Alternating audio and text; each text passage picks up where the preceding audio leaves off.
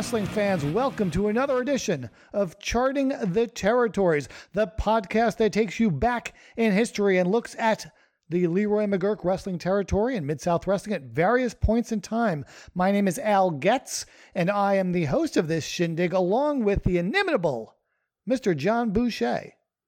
Al. Hello, Al. Hello, Hey. Al. Hello, listeners. Hello, wrestling fans. I guess wrestling fans and listeners fall under the same umbrella for our purposes here. You never know. Someone might, be interested in like cartography and like type the wrong word into the search bar and popped us up. So there will be little mapping, although actually there might even be a little bit of mapping of territories at some point in time. But for most of the way, we're going to be charting them, not graphing them. But this month, John, we're going to look at the third quarter of 1981 in Mid-South Wrestling, as well as the third quarter of 1964 in the McGuirk territory. Plus, we'll discuss the new frequent opponents and partners chart as we look at the talent roster. And I'll give an update on the exciting cliffhanger from my Stats 101 podcast earlier this month. We'll talk about my trip to Little Rock, but also I just got back from Waterloo, Iowa for the Tragos Thez Hall of Fame induction weekend. So I'll talk a little bit about that. We're also going to talk about two books written by wrestlers, one of which is one of my favorite autobiographies, and the other, well, we will get to it at some point in the podcast, and we'll just say, is Al brave/stupid enough to give a bad review to a book written by a man who is the master of the sugar hold? Ooh. We'll find out.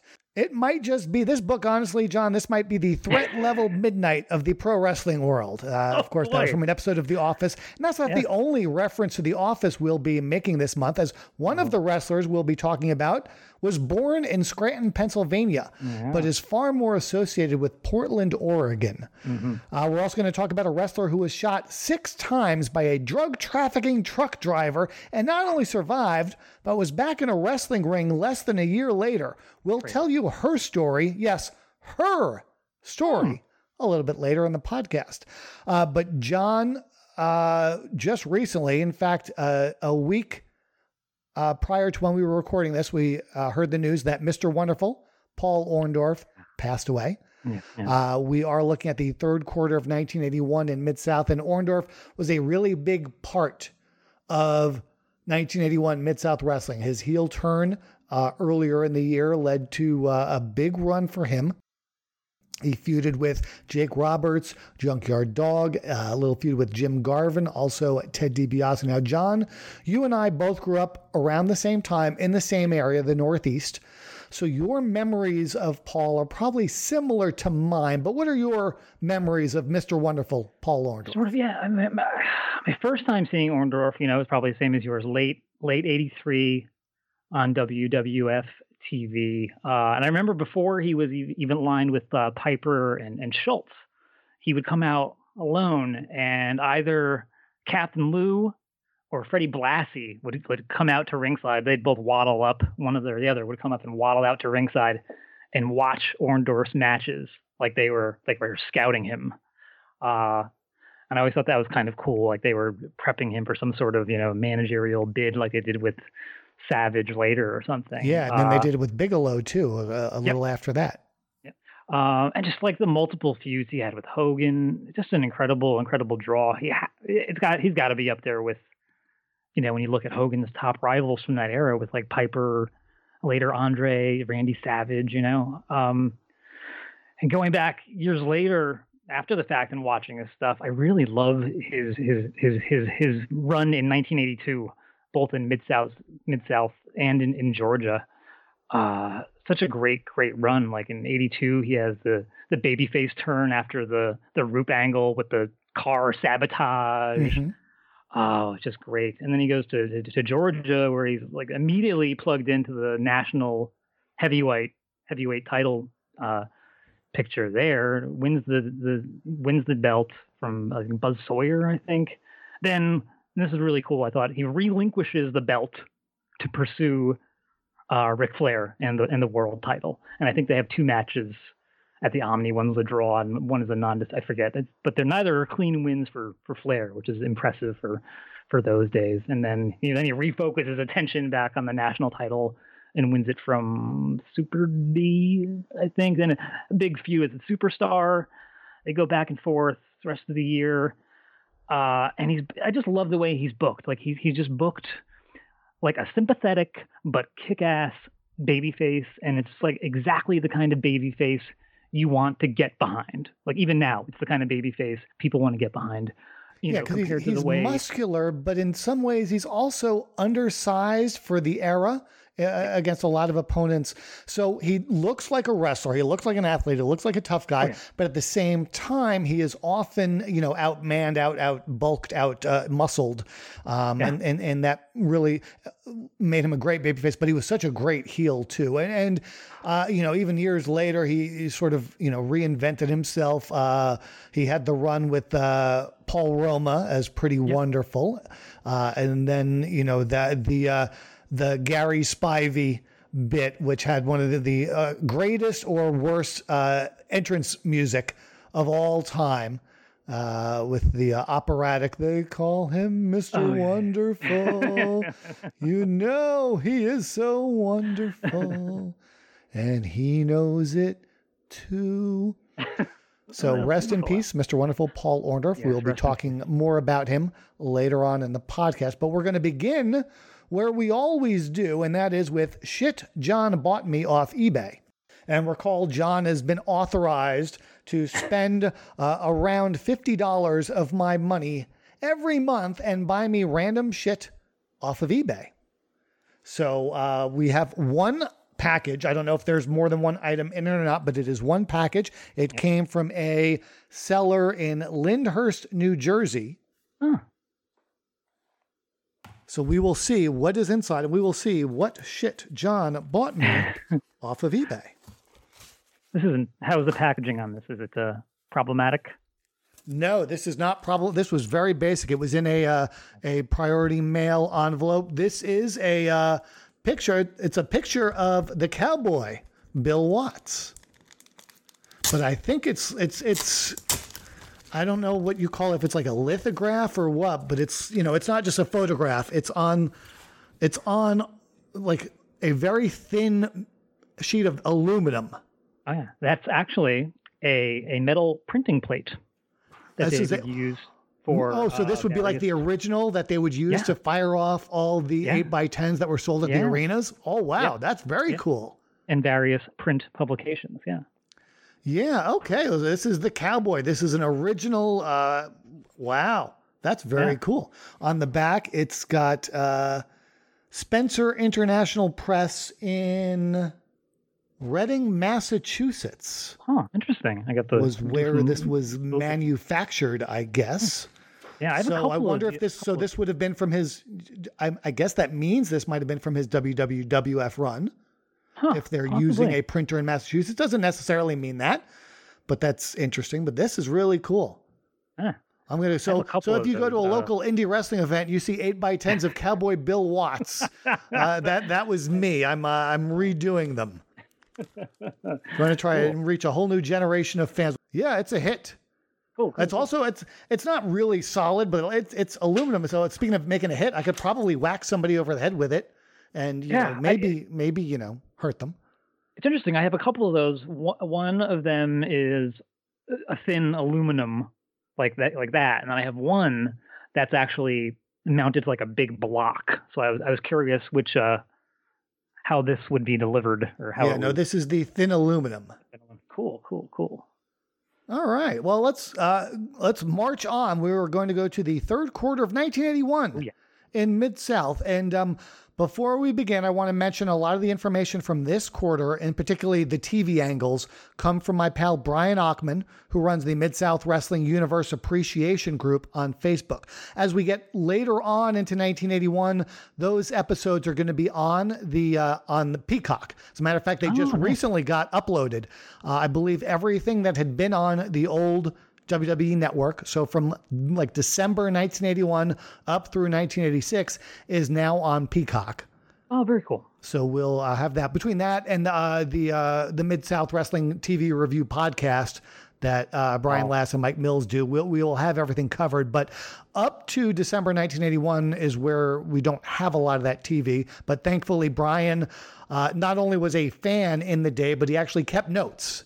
And he actually took screenshots, took photos of his notes written in notebooks from 40 plus years ago and sent them to me. But he also he was at the July 4th Superdome show, July 4th, 1981, which is where Orndorff beat Jake Roberts to win the North American title. And what's interesting is the finish to this match, because Grizzly Smith threw in the towel for Jake. And this was something I'm sure a small number of fans knew, but this was not acknowledged at all on TV that Grizzly was Jake's dad. So I don't even think it was like a teasing that. It's just Grizzly was the on-air, authority or whatever role he was playing at that time. He was just the one that came in and threw the towel. And Orndorff, at this point in time, Orndorff is wrestling twice on a lot of the house shows. He will have a title defense against Jake Roberts, and then come back for the main event, which was a lights out match against Junkyard Dog.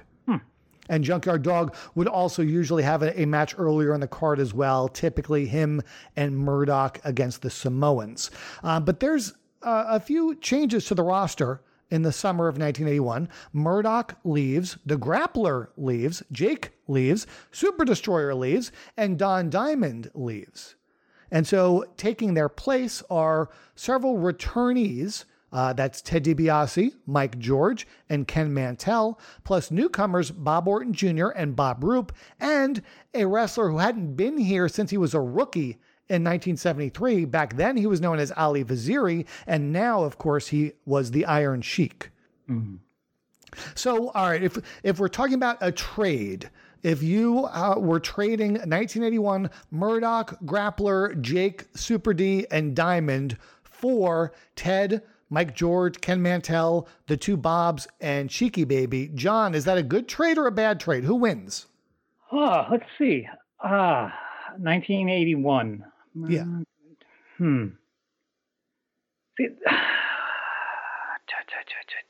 I think it's a pretty fair, trade. Yeah, I got it. Yeah. Murdoch for DiBiase. Those are the two probably top guys. Grappler and Super D are, that upper mid-card heel tag team. And we could easily see Orton and Roop sort of being the equivalent of them. George and Diamond. Maybe. So you have Diamond and Jake, and you get Mike George, Ken Mantell, and the Sheik. Yeah.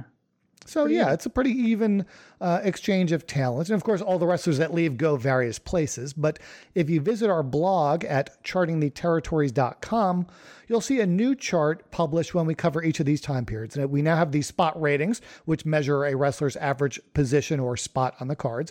But now we also have frequent opponents and partners.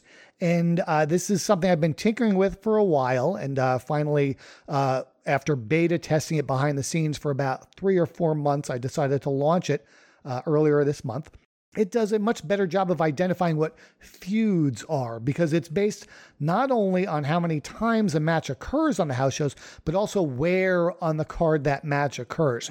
If you remember, sometimes when we were looking at the old version of this, which was the feud score, you'd see 2 mid-carders or even 2 preliminary wrestlers show up. And they're not feuding. It just so happens they're wrestling each other a lot, maybe because they travel together or work well together or various other reasons. But this way, if a match happens higher up on the cards, that's where it's going to be reflected on the frequent opponents chart. And then also the frequent partners lets you see, for example, if JYD is feuding with both Afa and Sika, well, you need to also glance and see who he's usually teaming with. Because in this case, for the first few weeks of the quarter, it's Murdoch exclusively.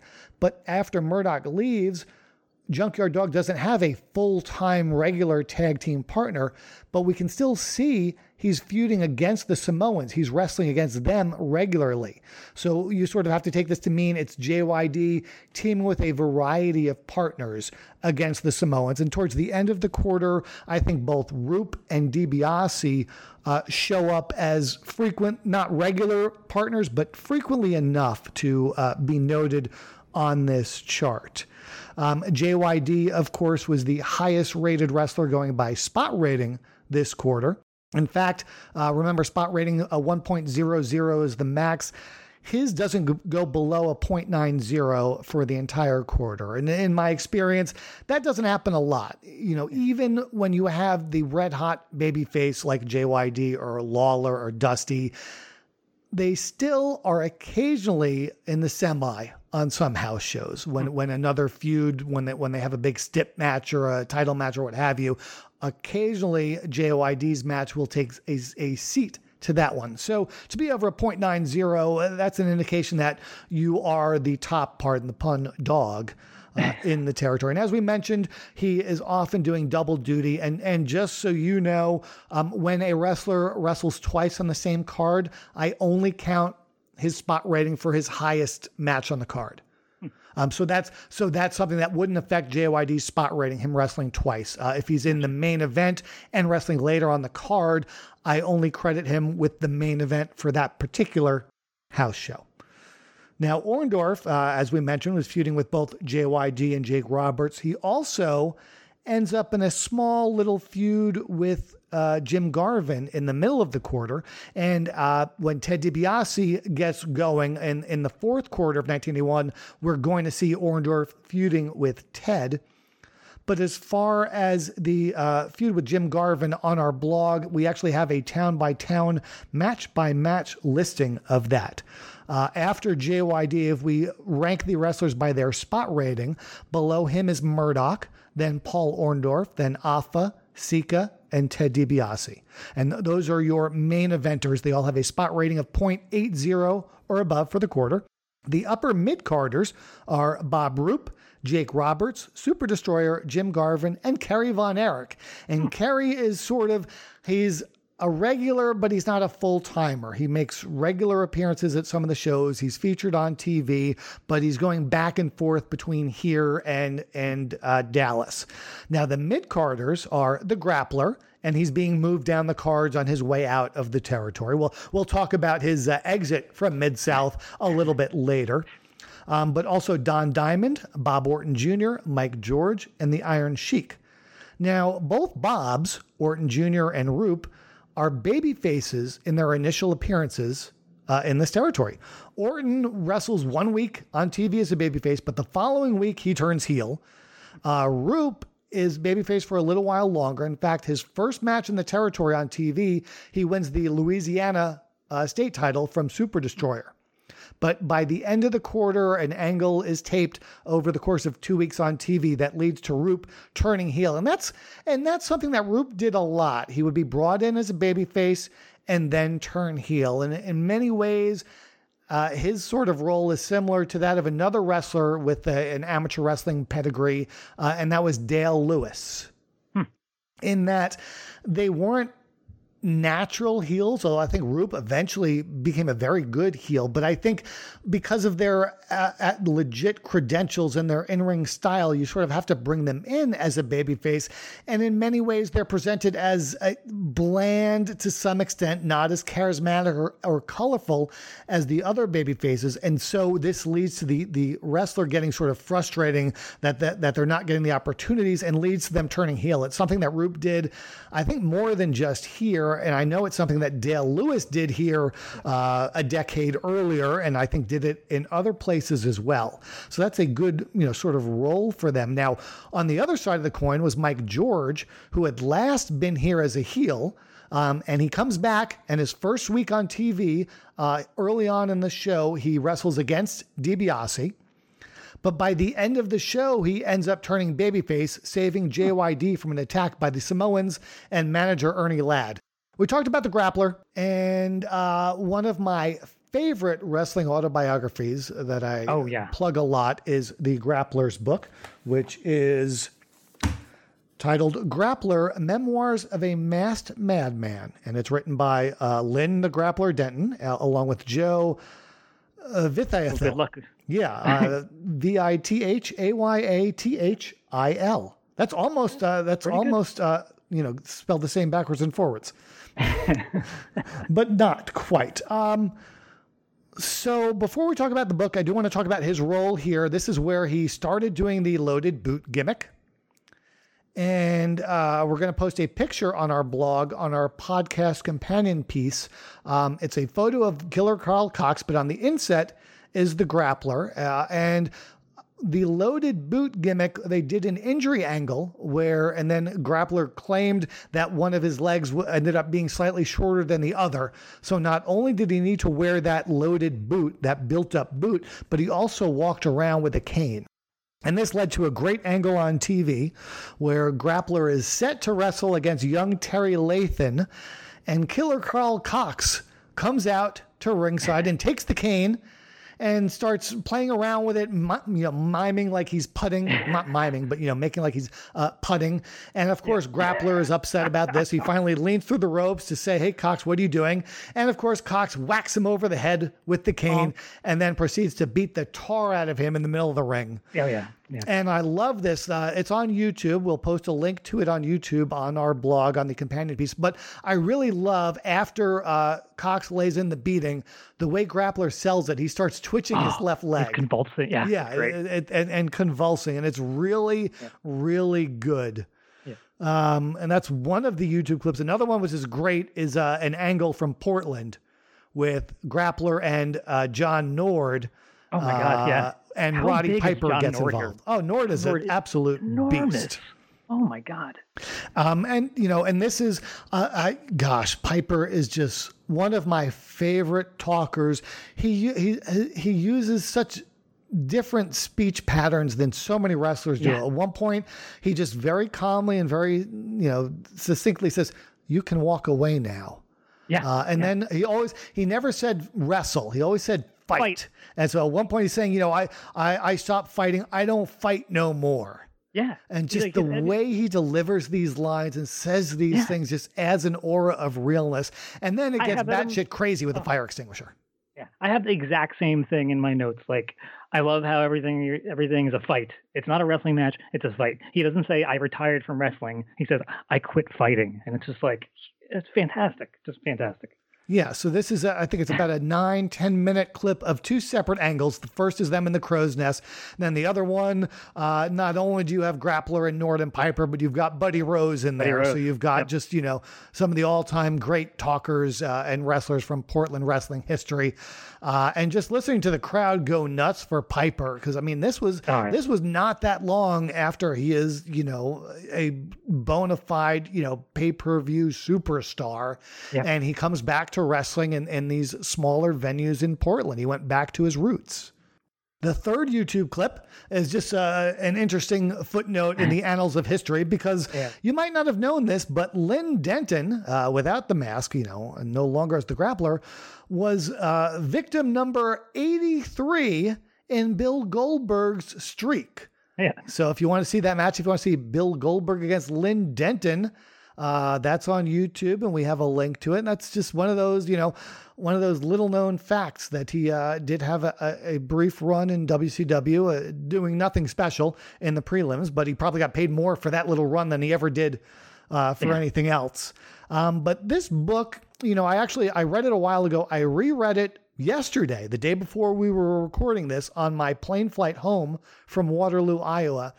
And it struck me that Lynn the Grappler Denton is one of the exact reason why I developed the spot rating and these statistics at Charting the Territories, because we know everything there is to know about Dusty and Bruno and Hogan and Stone Cold and even JYD and Lawler, but that next level of wrestlers, like the Grappler or other wrestlers that were just mid-carders and maybe had a couple of main event runs in smaller territories, we don't have any data for them. I try and think about when Lynn passes away, what Meltzer would write about him. Yeah. And it's, he was a journeyman mid-carder. He had a big run in Mid-South, and this was his biggest house. And then he went to Portland, where he was a top star and booker for a few years. But you're missing so much more. You're missing his tag teams with Tony Anthony. You're missing his runs in Memphis. There's just so many things about Lynn Denton that need to be documented. So, John, you've read the book. Yeah. What are your sort of most interesting takeaways from the book? It is very similar to you. I love this book. I think this is when we first, maybe even before we started the podcast, I was like, anything you recommended, anything for me to read that would be good topical for this, and you recommended this book to me, and I also just reread it over the last few weeks. It's one of my favorite wrestling biographies, autobiographies as well. Up there, that and the Ron Starr book, and something about guys like Denton and Ron Starr. Like you said, it's a combination of their career path and their intelligence, their minds for their business, for the business, wrestling business, their humility and their their candor when discussing their careers and their lives and some of the mistakes they may have made in their younger years. Yeah.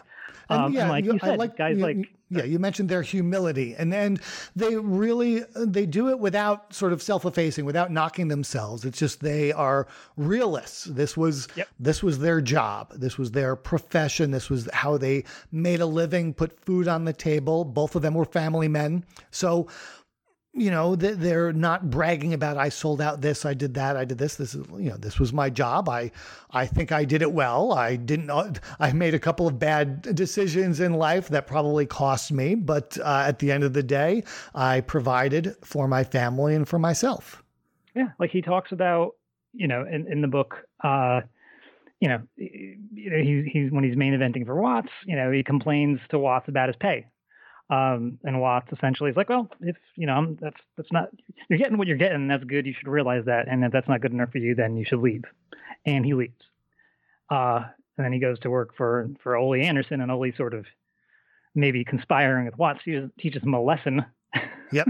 And sort of like keeping his pay down really, really well. He's like, well, if your family starves, then that's your problem. And he doesn't really make any decent money for a good 5 years or so after that, but he's able to admit and realize, that he maybe at that point was getting a little, too big for his britches, as they say, and how that ego checked, helped him long term. Yeah, well, that's often because he was still really young during his big Mid-South run. And oftentimes that stardom and that, bump in pay can lead to people, thinking it'll last forever and thinking they're untouchable. But one of the things that struck me about the book is that in many ways, Lynn Denton was like the Forrest Gump of wrestling. If you remember, Forrest Gump was an ancillary character of all these great moments in history. Yep. Lynn Denton was a rookie, a prelim wrestler in Mid-Atlantic when they've got Flair, Piper, Steamboat. He actually drove Flair around because Flair had to surrender his license. So he learned to talk from Flair. Yeah. He's in Mid-South when it, takes off. He's in Memphis when Lawler and Savage are teaming up. He's in World Class, towards the latter end of the peak of that territory. But he's there when Gino Hernandez dies. Like, I feel like if you had photographs of some of the biggest moments in wrestling history, that somewhere in the background of those photos, a fuzzy Lynn Denton would be on the other side of the ring. Because he always seemed to be in the places where things happen, even if he wasn't the guy that was making them happen. Yep. And he seemed to be a very good sponge as well, in terms, even just getting the idea for the mask and the name from Don Kernodle working in the Carolinas and getting the catchphrase from Ox Baker. Yeah, there's so much in this book. If you haven't read it, both John and I recommend it strongly. Grappler, Memoirs of a Masked Madman. Excellent.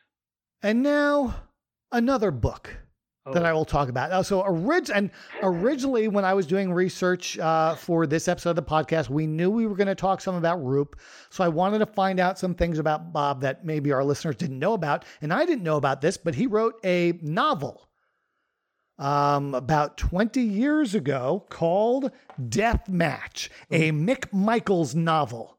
Well, so first off, the quotes on the back of the book are amazing. He's got a quote from Danny Hodge. So Bob scores a pinfall with Death Match. Also, Barry Rose of Bowdrin and Barry. This is a great quote. Deathmatch will smash your senses and slam your sensibilities into submission. Forget what you know about wrestling because Roop has written a clever novel with more twists than a figure 4 leg lock. Oh, I can hear Barry Rose saying it. Yes, we also have a quote from that cantankerous old Georgia, fuck Ole Anderson. Oh boy. Only a pro wrestler could have written a novel like Deathmatch. Bob Roop was a good pro, but he is an even better writer. And you know what?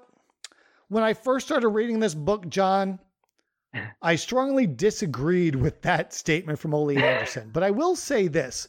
The ending of the book is really, really good. Huh. So I want to tell our listeners the original plan for this. So first off, the book is out of print and hard to find. I somehow was able to snag a copy for under $50, but I think if you want to get your hands on it, you're going to have to spend at least twice that much. Ooh. But my original plan was to read it and then send it to you so that you could read it before we recorded this podcast. But there was a monkey wrench in that I noticed that when I was planning my trip to Waterloo for the Tragos Thesz Hall of Fame, that Roop was scheduled to be there. So I'm like, well, now I have to bring the book with me to get him to sign it.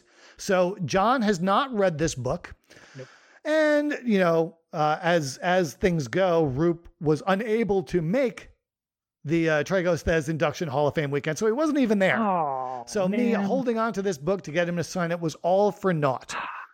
But this is a book about a man whose brother works for the CIA, and he is recruited to go undercover into the world of professional wrestling to uncover a money laundering ring. Oh. Now, that premise actually is really cool, and the way they sort of set this up makes sense. The idea being that the main bad guy in the film was a Japanese mobster who also owned the pro wrestling promotion. But you know, if you know Japan, when they have their wrestling tours, they bring in wrestlers from all over the world to come in.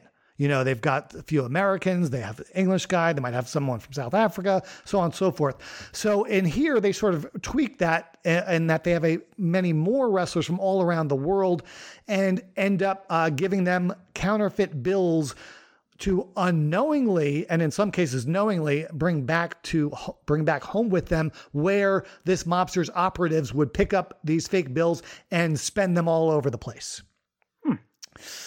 The size and the scope and the time frame in which it happens is very unrealistic. But one thing I love, which is great, is that one of the wrestlers who is collateral damage and ends up being killed by the Japanese mafia's assassin, his wrestling name was Walsh, Walsh, and it comes out later his real name was Fuller. So, of course, this is supposed to be Fuller Welch. So, of course, Bob Roop, writing a novel, the one wrestler he kills is named Fuller/Walsh. Okay. So, clearly, he's still holding a grudge against the stud all these years later. Wow. But this guy, the person that's brought in to go undercover in the world of wrestling, he trains in the matter of 4 days and then gets booked for Cowboy Latrell in Florida. So again, a little unrealistic. And while Cowboy is using his real name, a lot of the wrestlers in this book are their names are slightly, switched up. I mentioned to you earlier, one of the wrestlers that Mick Michaels encounters is named Shiki Okina. So who would that be? Shiki Okina. Yes. Shiki that Okina? Would be Oki Shikina. Okay. Oh, okay. Yeah, so that's what he does. He sort of switches names around. So there's also a Korean wrestler named Sang Pak. So who would that be? Pak Song? Pak Song. And his manager, Dr. Hartley Gray. So that's Gary Hart, yeah. Yes, so that's Gary Hart. So this is all throughout the book, things like that. There are a brother team of wrestlers. One of them is named Jerry Jacks, and the other is Jason Jacks. Probably the Briscoes. That would be the Briscoes, exactly. So it's all sorts of names like that. So it's fun to read along and sort of see if you can figure out who he's talking about. But the novel, it's really long. It's about 390 pages, and a good half of it is talking about the night after Mick Michaels' first pro match with all these shenanigans going on in the hotel where they pull the famed Mabel rib on Mick Michaels. Pacing wise, this is really way too much time to spend on that. I think if Bob set forth to write a much shorter novel, almost like a pulp novel, it could have been really good. But he also, Bob is obviously a very intelligent man, but it seems like he really wants the reader to know that every single page. He takes a really long time to sort of describe things. And this is very eloquently written, but it's unnecessary. But anyway, as this all turns out, the things move so quickly that the Japanese find out that this Mick Michaels is, or they suspect that there's someone undercover in the Florida wrestling promotion. So the mobster sends his hired gun, who is also a pro wrestler in Japan, who has killed 2 men, to go to Florida. And he's literally given the orders, if there's anyone new in the territory, you must kill him. So on Mick Michaels' second night in the territory, he's thrust into a battle royal with this Japanese assassin. He ends up, well, first off, the Japanese wrestler kills the booker, whose name is Louis Little. So Louis Tillet. Louis Tillet, exactly. By squeezing his head and then stepping on it until it literally explodes. Okay. And this is in the middle of a show in Miami. Yeah. And even though the CIA or FBI or whoever it was are all there, they don't do anything. And they let Mick Michaels and this Japanese assassin continue to fight to the death. And it literally ends up being to the death. Oh, wow. I will say the description of this last match, of this fight scene, is really well written. And in fact, I was all set to give this book a really, really, really, really poor review. I can't do that anymore. Like I said, Bob clearly, this was his first and only novel. He's very smart. He's has a really good vocabulary, but the subject matter of this really lended itself towards a shorter, pulpier novel. But there was something there. As a matter of fact, at the end of the book, it says there's a tease for part 2, another Mick Michaels novel that, to the best of my knowledge, never came to be. And it's a shame because I think Bob might have been able to learn from his experiences and done a much better book the second time around. Because like I said, it starts out slow and long and tedious, but ends up really exciting and interesting. So if he kept that momentum going, the second book might have been really good.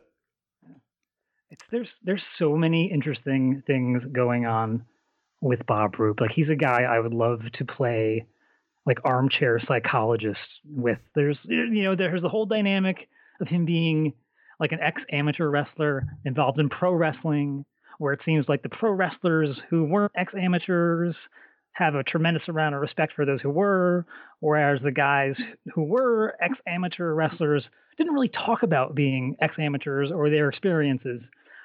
I don't want to say they didn't respect each other, but the respect between or among the ex-amateurs wasn't as high, or doesn't seem to be as high as between a guy who was strictly a pro wrestler and a pro with the amateur credentials. Like the way Roop talks about like Dale Lewis.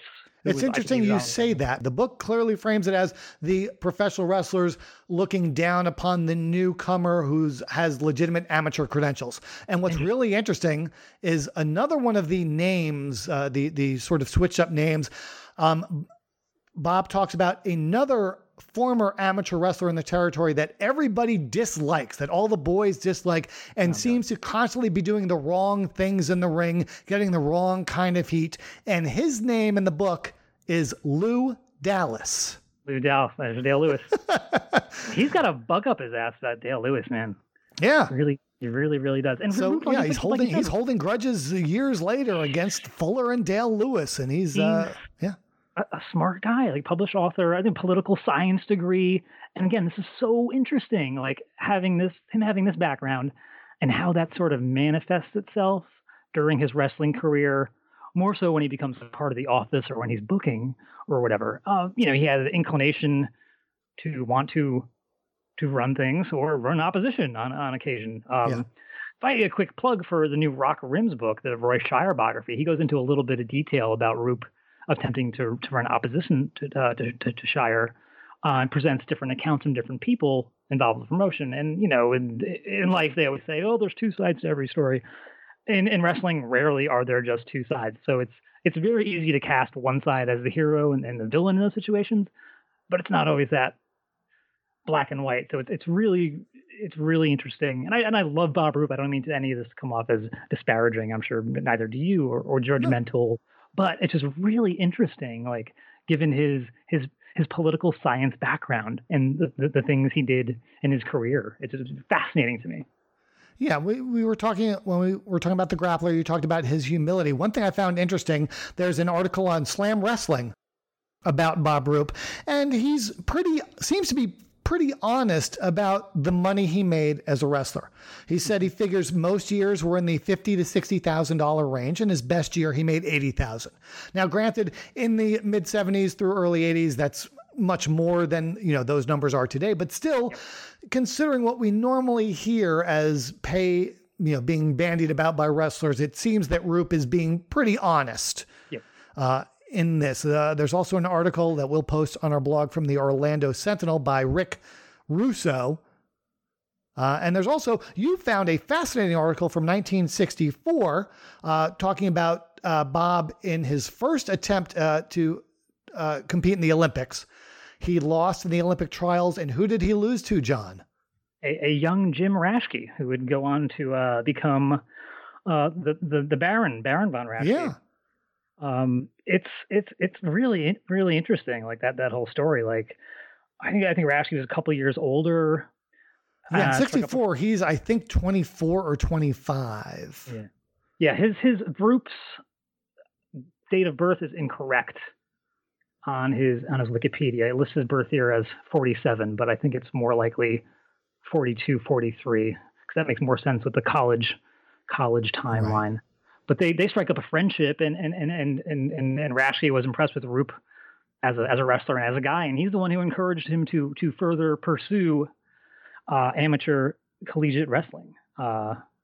He does. He goes to the Southern Illinois, I think. He's four-time All-American, 68 Olympic team, blah, blah, blah. And I think he was considering doing like the 72 Olympics, but he ran into his old buddy Larry Heineme, who was also a Lars Anderson.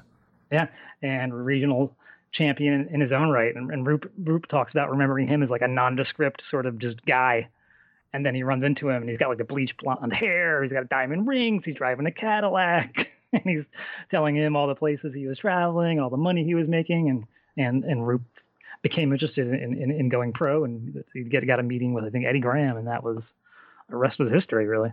Yeah. And so, yeah, he spent a lot of time in Florida, and this book Deathmatch is set in the Florida territory. So, he's clearly using a lot of his real life experiences to create this work of fiction. Like I said, it's out of print and hard to find. And if you do find it, you're gonna have to pay a lot for it. But if what I've described is of interest to you, you should check out Deathmatch, a Mick Michaels novel by Bob Roop.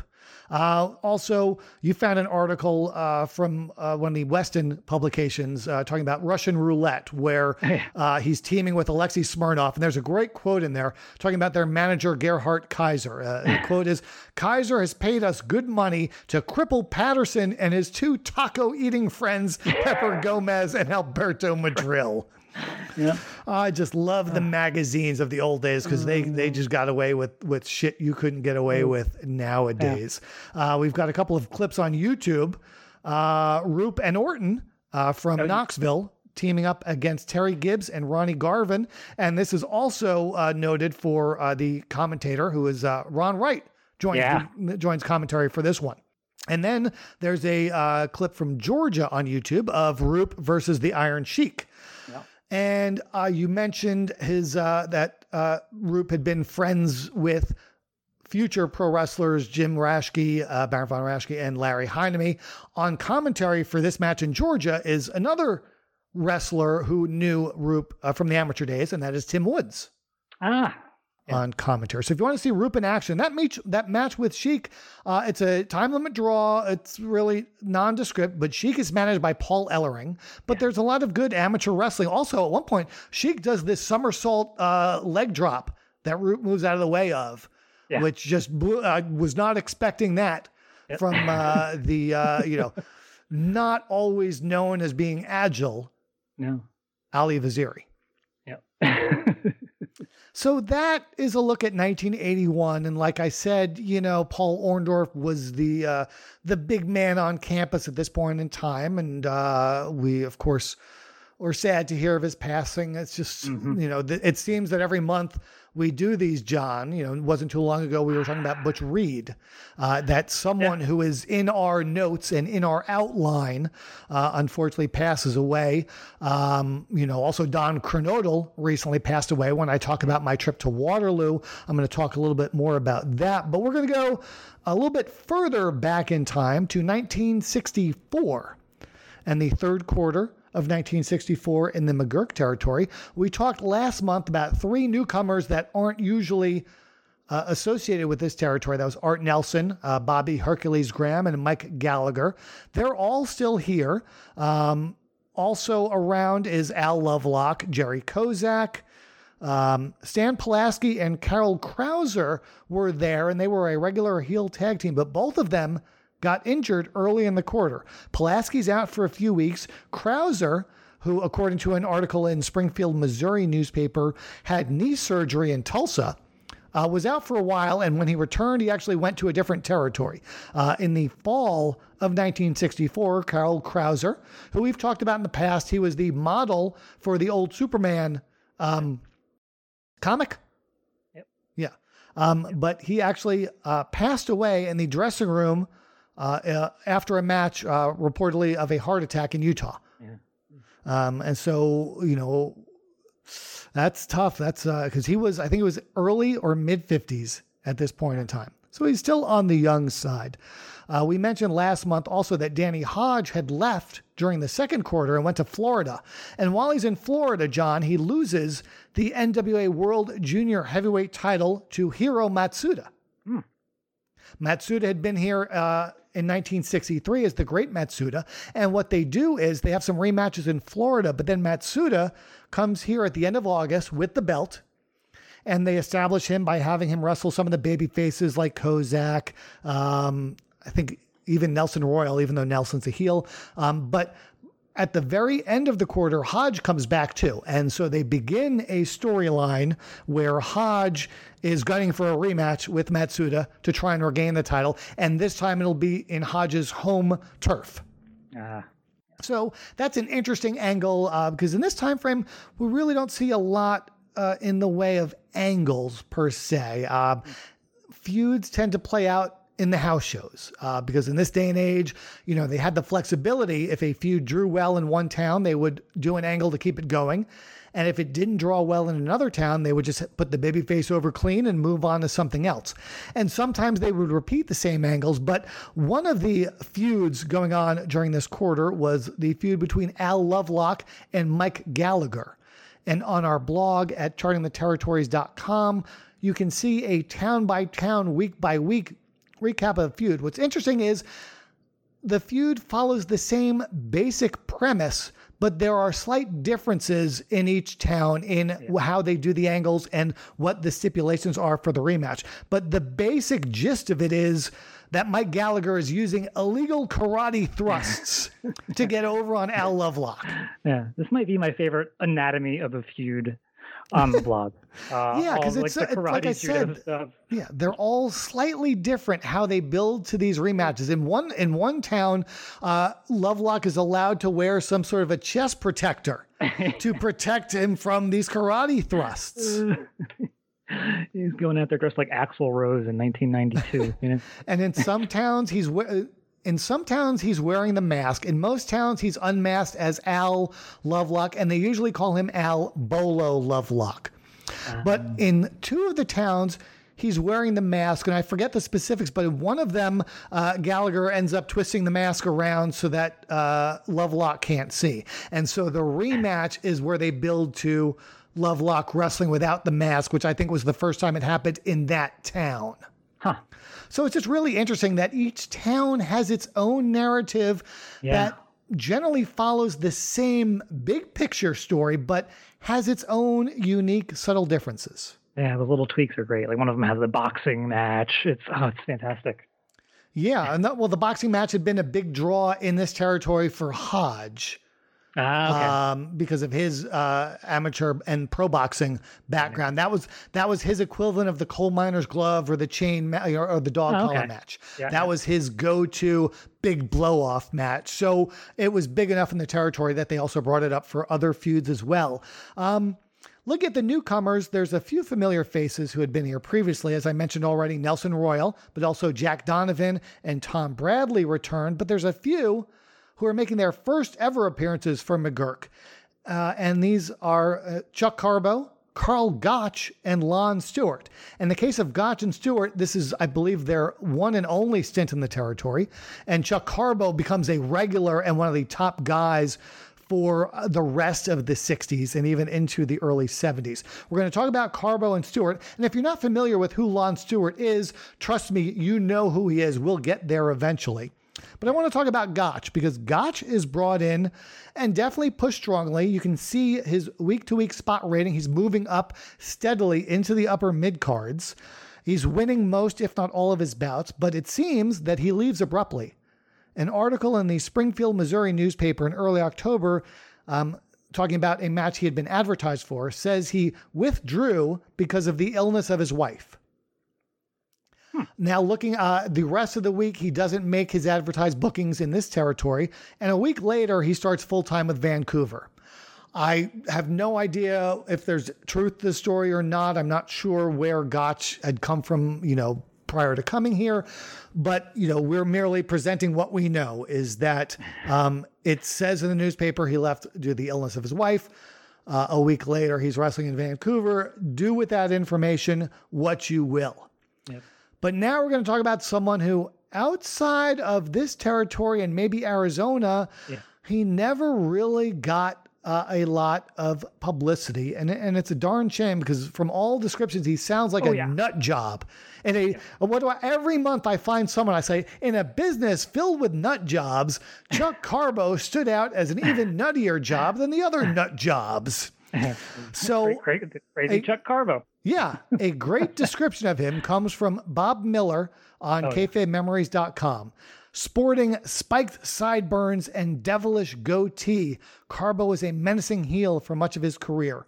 He turned pro in 1962, originally using the name Chuck Campbell. He first took the Carbo surname in Amarillo in April 1964. While a main eventer for McGurk later in the decade, he often played on the Texas versus Oklahoma rivalry. So Bob wrote that in one promo, Carbo claimed that he would lie in wait at the Texas border and any car passing by with Arkansas or Oklahoma license plates would be shot at. Yeah. I wonder, you can't make something like that up. So this is probably rooted in truth to some fashion, to some degree. But he was billed from Muleshoe, Texas for a lot of his career. He was the first North American champion in the McGurk territory when they created that title, I believe, 1969. And he won it by way of a fictitious tournament in Phoenix with over 100 other wrestlers. Oh, my God. That's a hell of a tournament. That blows Rio de Janeiro out of the water, John. Oh. Yeah. It's funny. Go ahead. He's crazy Chuck Carbo, the pride of Muleshoe, Texas. I was skeptical of Muleshoe, Texas being a real town, but it is a real town. Yeah. They have a website, and that town website, the town is very, very small. And this is like, how small is it?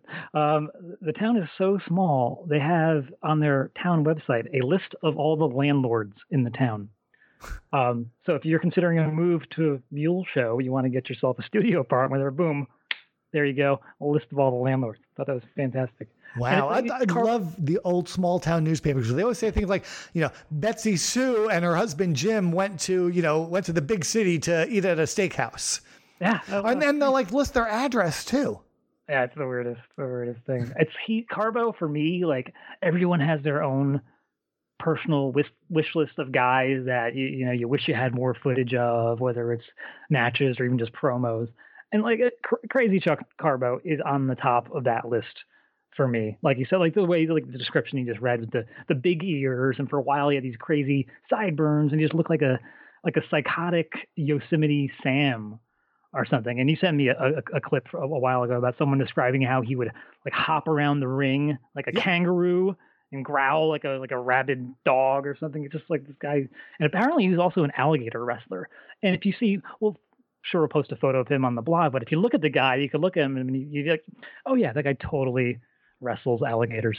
Absolutely. Sure. And so when you're that crazy, you end up associating yourself with other crazies. And John, you found a house show ad from Yuma, Arizona, where Carbo, if Carbo is batshit crazy, he's teaming with someone who is 10 times more batshit crazy than him. Who is that?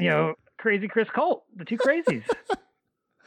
I can only imagine between Carbo, laying wait at the Texas border to shoot passing traffic, and Chris Colt probably, if Carbo shot anybody and they were male, we all know what Chris Colt probably did to them afterwards. Oh god! Hey. I can imagine Chris Colt was a dry hump on a cactus, like so zonked out on LSD or whatever.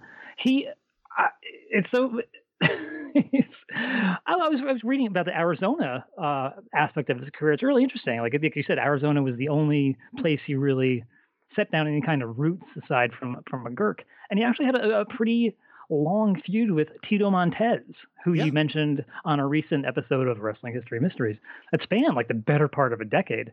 Yeah, Montez was a big regular in Arizona. Ken Lucas had a big heel run there. Don Kent was a regular.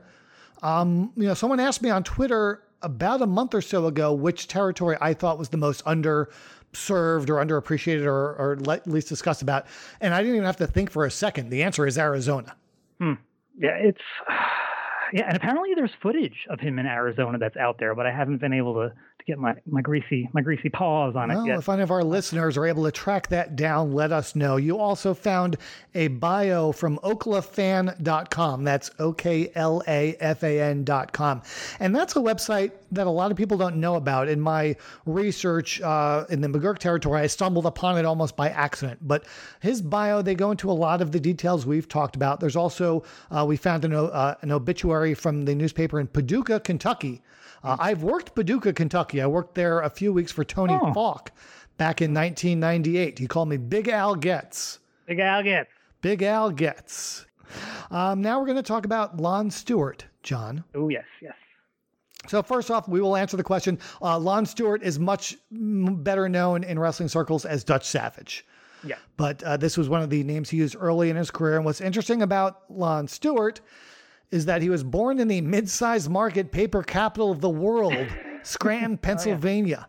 Oh, yeah. I can imagine him on the beet farm with Dwight Schrute, using his coal miner glove to help dig, to plant some beets. It's funny. I was over the past like a week or so, I was reading and listening to a bunch of interviews with or by Dutch Savage, trying to find something new on him or a story that I hadn't heard. Hopefully you hadn't heard. Maybe some of our listeners hadn't heard either. And I found this story that, according to Dutch, sort of precipitates his arrival in the McGurk territory in '64. He's working for Goulas at the time, under the hood as Mr. X in Johnson City, Tennessee. And Nick Goulas sent him to work there against Billy Hines, wanted Dutch to make him look good. And Dutch was still kind of rookie here, but he was, 6'4", 270, big dude. And Billy Hines was a smaller guy, like 5'9", 5'10". And Dutch was getting kind of tired of doing all these jobs for Goulas.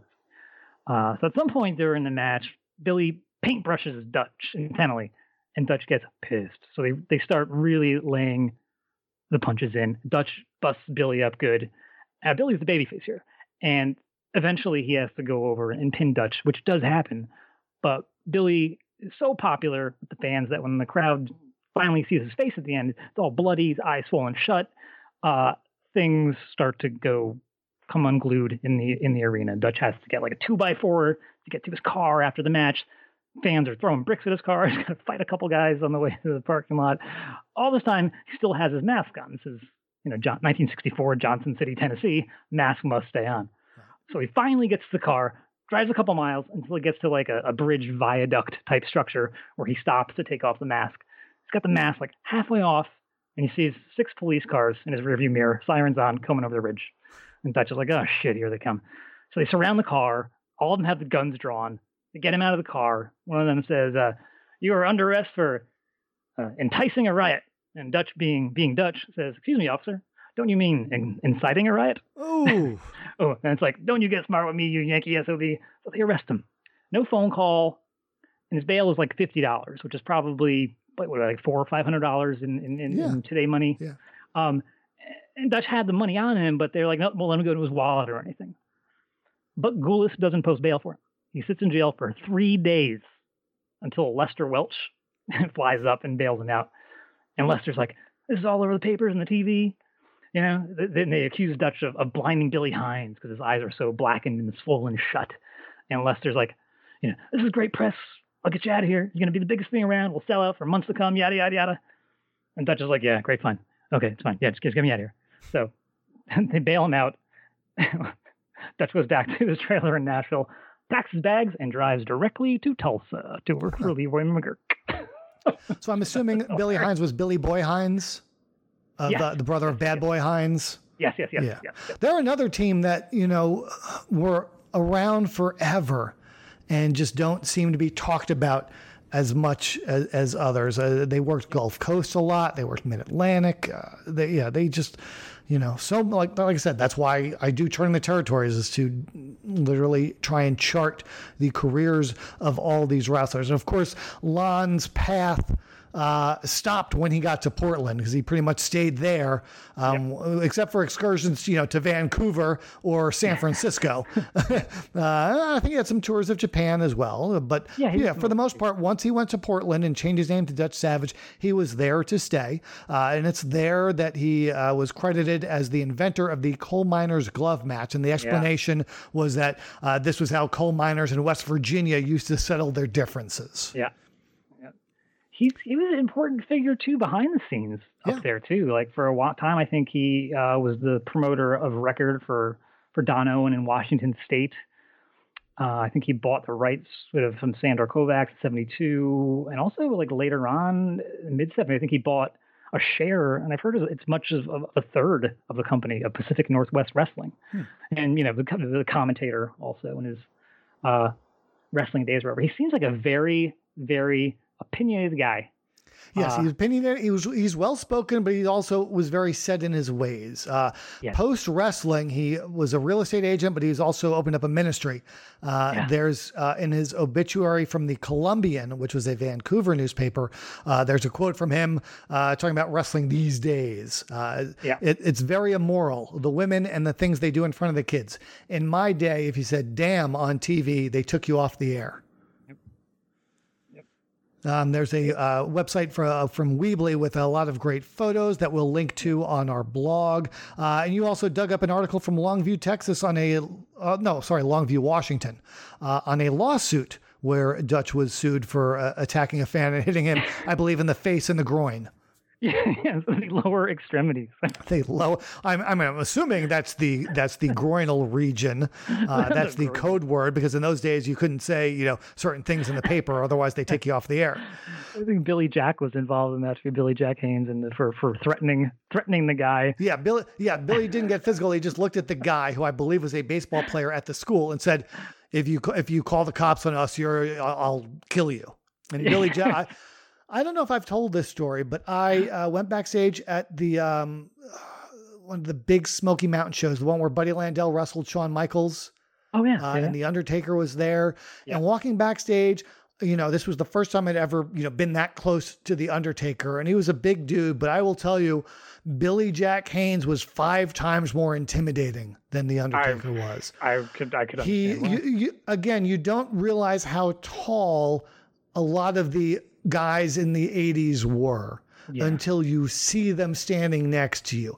Billy Jack is a lot taller than you think, but my God, in the 90s when he had that comeback run in Memphis, Jesus, he was an absolute beast. And, he could kill me in an instant, and he walked around acting like he knew it. That was a scary dude. So yeah, I'm pretty sure that if he told me not to call the police, I would not call the police. But there's a great quote at the end of the article. Apparently there's a state law in Washington at the time that court papers don't specify the amount of damages that you're pursuing. So they quoted the plaintiff's lawyer, and he said, "I don't decide that until I see the jurors." Which is great, but it's also, yes, that's what a good lawyer should do. They should cater everything towards the specific jury you have. So I guess depending on his read of the jury, he might ask for a whole lot, or he might ask for a more modest amount based on what he feels is the probability he will get it from that specific jury. There's also a YouTube clip from Dutch on AM Northwest. And you mentioned him being opinionated, and this is a good example of that. There's parts of this that are almost like unintentionally Saturday Night Live funny with the extreme anti-drug, anti-steroid message. Like there's one quote, it stuck with me. I can't stop thinking about it. When he's like, "Sometimes I have to go to the bathroom 25 times a day because of my drug and steroid abuse." I was like, Jesus Christ. Then of course I was like, do I go to the bathroom that much? So I have to I spent a whole day just keeping track of how many times I went to the bathroom. It's not. So next month on Charting the Restroom Breaks, John will. So we're gonna have to come up with statistics. Something per every event. So that its acronym will be the P rating. I just want to see my shit rating. Oh, yeah. So, Dutch, a very outspoken man later in his career, but really an important part of Portland wrestling, both in the ring and behind the scenes. Really important character. And he got his start in Scranton, Pennsylvania, of all places. And his journey took him through Oklahoma and Louisiana for the Leroy McGuirk territory, where he was known as Lon Stewart. I just love that name. It's like a handsome actor name, Lon Stewart. Yeah. Yeah, it's a good name, but I think Dutch Savage worked for him. I think he found a great name.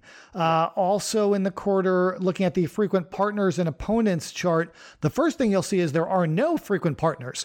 There was only one regular tag team, and that was Krauser and Pulaski. And like I mentioned, they both got hurt early in the quarter, so they're not teaming up.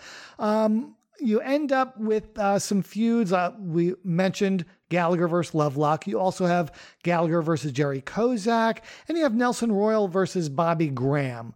But realistically, what's really interesting, there was a Twitter discussion earlier this month talking about the origin of it was Vince's longtime standing belief that tag teams didn't draw. And so there was an argument back and forth. People were like, well, Mid-Atlantic was a huge tag team territory for years, blah, blah, blah, blah, blah. I didn't respond to the Twitter thread because both sides of the argument were pretty much set in their ways and weren't going to budge. But I got to thinking, the towns that had a weekly loop, the main events were often tag team bouts between singles wrestlers. Yep. And they were used to perhaps set up a stipulation bout with two of the wrestlers later on down the road. But, when you have to come back every week, you really got to mix it up. So I think a lot of times you find in the weekly towns, a tag team match may not necessarily be involving regular tag teams, but a tag team match is frequently in the main event.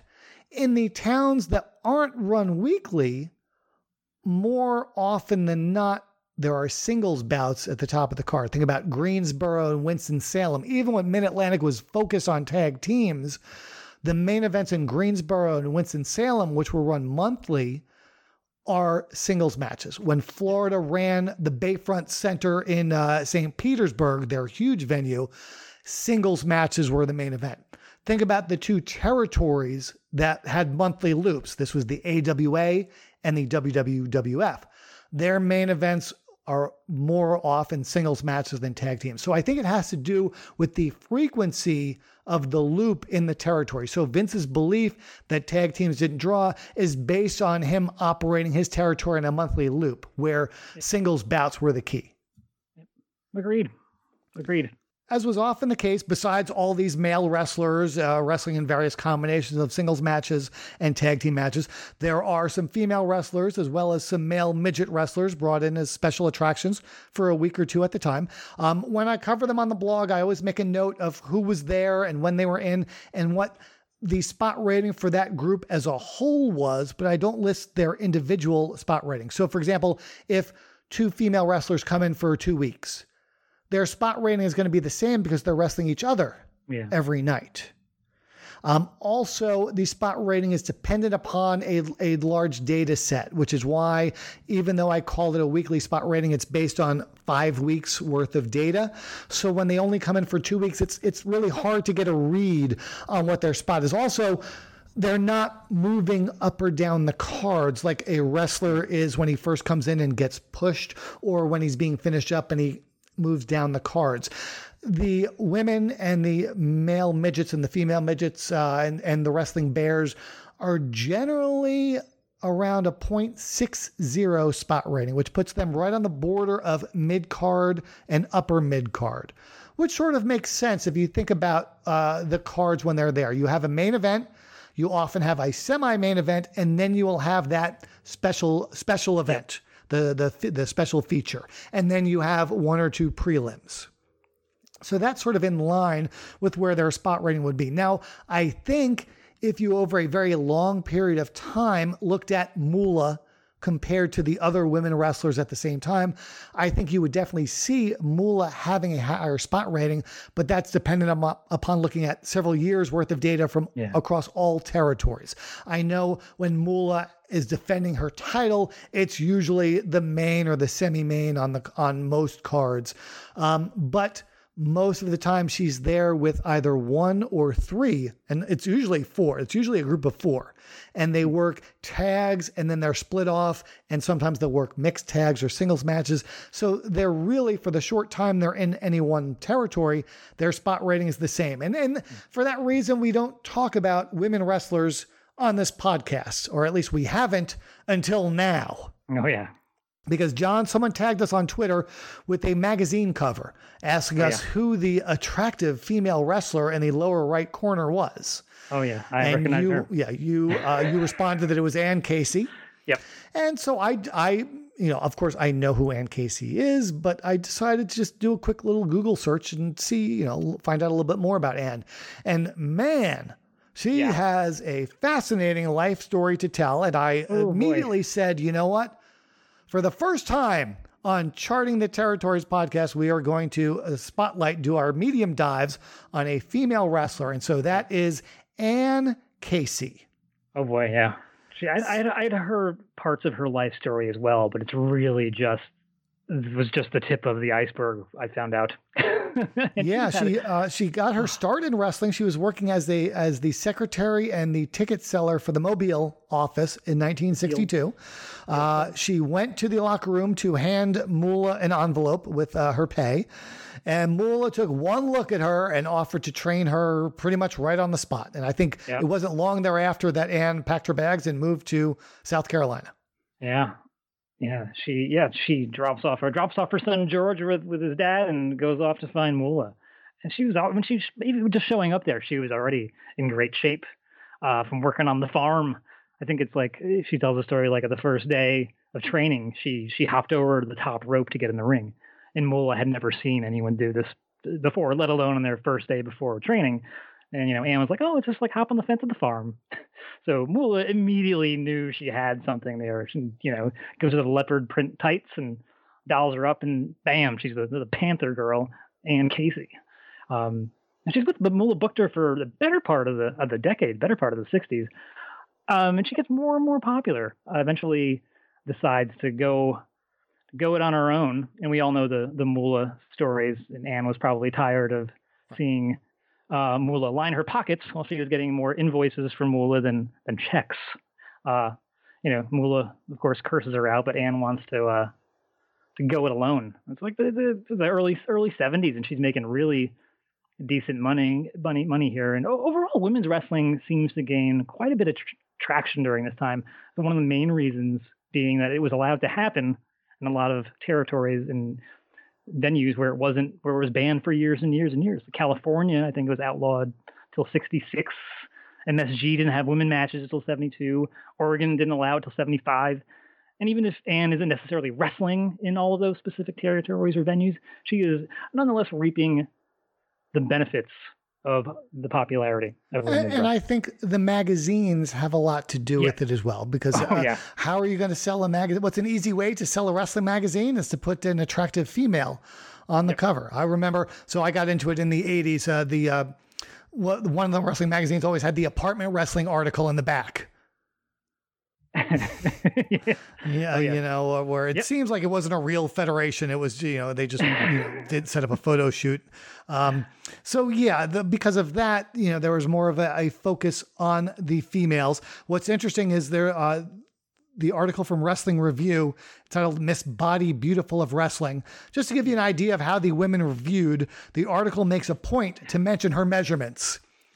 Which were 38, 24, 36, and goes on to say, if she wins the women's U.S. title, this is a great line, hers will be the classiest chassis to ever wear it. Great wordplay. Yeah, great wordplay, but also just showing you how the women were presented at the time. This the Legend of Panther Girl, you found there's an interview from NPR with the author of an incredibly detailed article about Ann Casey called Legend of Panther Girl. And there's some amazing stories in there. I wish we had time to tell them all, but I urge you to go read this article about the Legend of Panther Girl. We'll have a link to it on our blog. John, I think the big story is her getting shot 6 times and getting back in the wrestling ring less than a year later. So let's hit the high notes, the high points of that story. Yeah, early 70s. She comes home from a tour, finds a stash of drugs in her son's dresser drawer. There's some weed, some stuff, but she finds all kinds of pills and weird powders. She doesn't recognize. She's freaked out, scared. Goes to the cops. The cops realize the kid is probably involved in something bigger. So they get the DEA involved, and the DEA suspect George of being involved in this drug ring run by the Mississippi truck drivers. So according to Anne, the DEA makes a deal, cooperate with them. They won't prosecute your son. So according to her, she begins using her traveling as a cover for her undercover police work, infiltrating the truck driver community. Well, this is not that different from Bob Roop's book. No, there's a lot of going here. So she's feeding the cops names, license plate numbers, whole 9 yards. Eventually, she figures out who the leader, the kingpin, if you will, of the gang is. Unfortunately, and unbeknownst to Anne, the local sheriff was taking bribes from the kingpin, and the sheriff told the kingpin what Anne was doing. And on September 17th, 1973, she's at an intersection waiting for the light to change, doing her makeup, and the truck driver kingpin walks up to the car and just unloads six shots into Ann Casey. And I think it's all 6 bullets that hit her. And she managed to drive to a gas station where they call for help, get to the hospital, flatlines twice, but they're able to save her. Now, I want to interject and point out, as amazing as it sounds that after being shot 6 times, she was able to drive herself to the hospital, the author of this story tracked down the surgeon and verified the story that she was indeed shot 6 times and was not taken by ambulance to the hospital. Gilbert O. Spencer is the surgeon's name, and I found his obituary. So he's a real guy. So one would figure at this point Anne would have hung up her boots. Nope. Less than a year later. She didn't hang up her boots. She wrestled barefoot. I see. She's back there less than a year later. She's wrestling Miss Sherry Lee, superstar Billy Graham's mother-in-law. So let's take this story of Dr. Death, Steve Williams, getting 108 stitches and wrestling later that night. And now when we compare it to Ann Casey getting shot 6 times and getting back in the ring within a year, I think Ann Casey is tougher than Dr. Death, at least in this particular instance. And that, and and if you think that's the end of the drama in her life, you'd be very wrong. Also, there's so much more to the story. Yeah, I like. There's so many cool things that I want to say, but trust me, read the story. We've got a link to it on our companion piece on the blog. There's some amazing story. The story at the end is like the kicker. On top of everything else, is if you didn't think anything more insane and ridiculous could happen. We talk about her last one of her last paramours. So yeah, it's a great story, but Anne Casey, she was one of a member of Moolah's troupe for many years, but then she forged her own path for many years as well. And, again, like so many others, made a living as a professional wrestler for many years. And that's, one of the things we want to spotlight on this podcast. And, we're not the only place that is, paying homage to these wrestlers. In Waterloo, Iowa, they have the Tragos Thesz Hall of Fame, and they have an induction ceremony every year. And this year, for the first time, I went up. So I went to Waterloo, Iowa. To the best of my knowledge, this is the first time I ever set foot in the state of Iowa. Interesting. Now, what I will say about my first, visit to the Dan Gable Museum and Wrestling Hall of Fame, as anyone who has ever been there, they will tell you the first thing that they noticed was the same thing that I noticed, that the Dan Gable Museum and Wrestling Hall of Fame is right next door to an establishment named Flirts. Flirts. And let's just say it's a place where if wrestling has scantily clad, well-shaped athletes perpetuating a fantasy, Flirts has a very similar group of employees as well. Wow. Did you go to Flirts? I did not. What?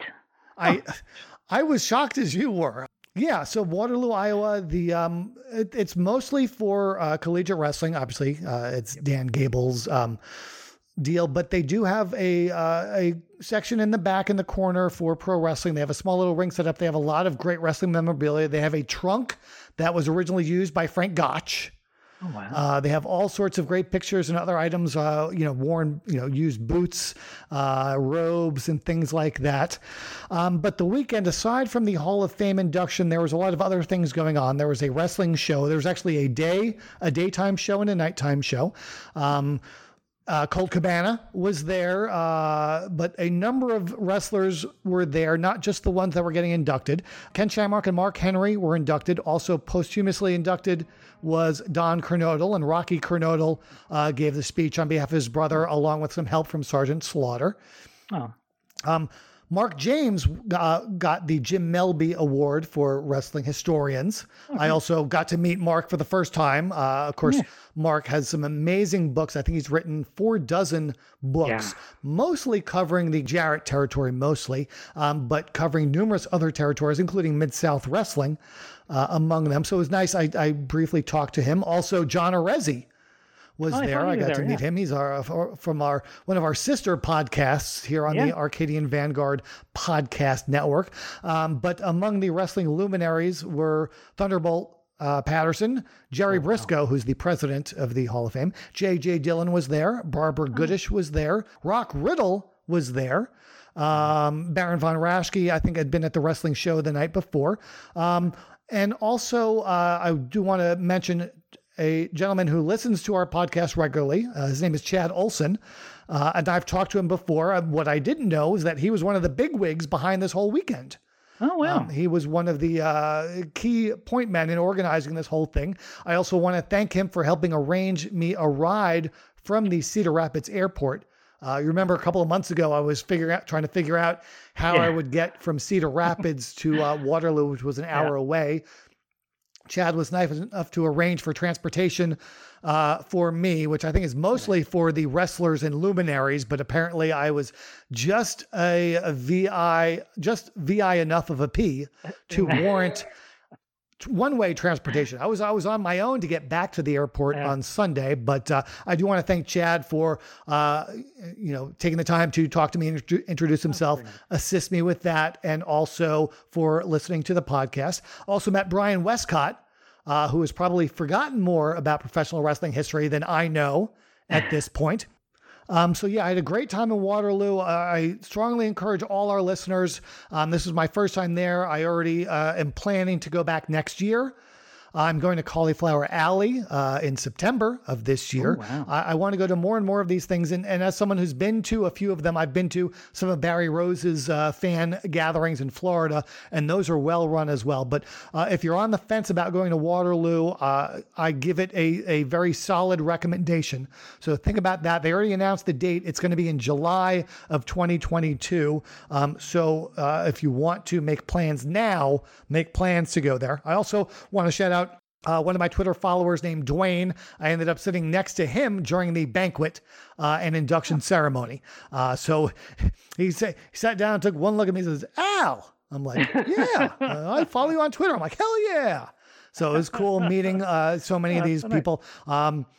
So that was one of my travels. I also had been to Montgomery, Alabama last month. And if you listened to the latest episode of Stats 101, which came out 2 weeks ago, you would know that my trip to Montgomery was moderately successful, but I ended the podcast with a cliffhanger.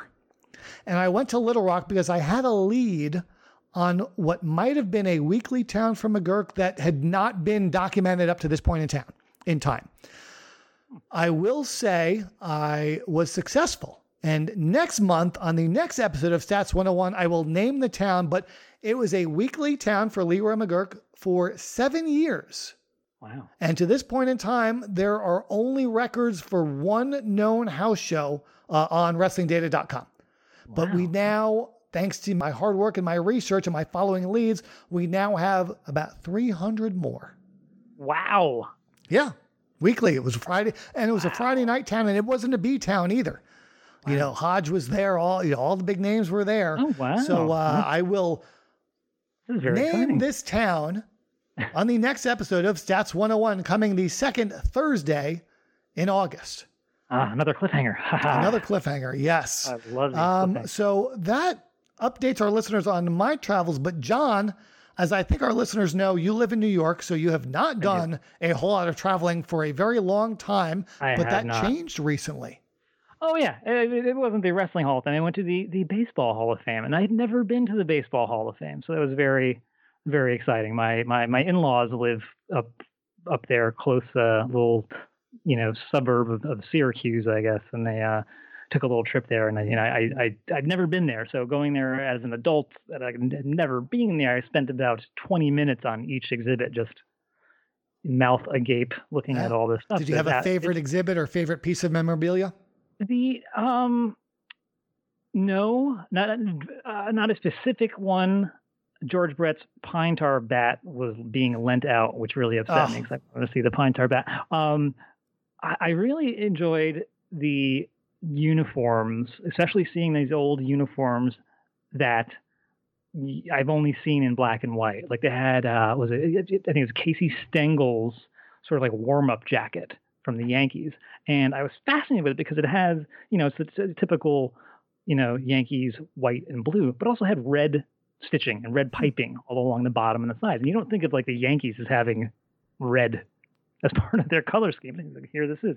I've only seen this jacket in black and white. So, and here it is. It's got red on it. So I thought that was fascinating stuff. And I'm sure everybody's been there, but if you've only been there as a child, make a point to go see it as an adult because it's absolutely lovely. And I hope to do with the Waterloo and Cauliflower Alley next year once I have more money coming in than going out. Right. Yeah, I went to the Baseball Hall of Fame on a summer camp field trip when I was probably 13 or 14. So yeah, I would definitely love to go back as an adult. So, John, you learned that the Yankees at one point had a little bit of red in their uniforms, but we're now at the point of our podcast where each of us discuss one new thing we learned this month that is theoretically about pro wrestling. So, John, what about wrestling did you learn this month? Okay, so when I heard about this, my first thought was like, how have I never heard this before? So you may have already heard this or may have more information than I do. But this month I learned that Killer Carl Cox was filmed, but ultimately ended up on the cutting room floor for Oliver Stone's JFK. What? Cox was cast as Lieutenant J.C. Day, a guy from the Dallas Police Department. And he was there for the whole day filming as Cox as J.C. Day.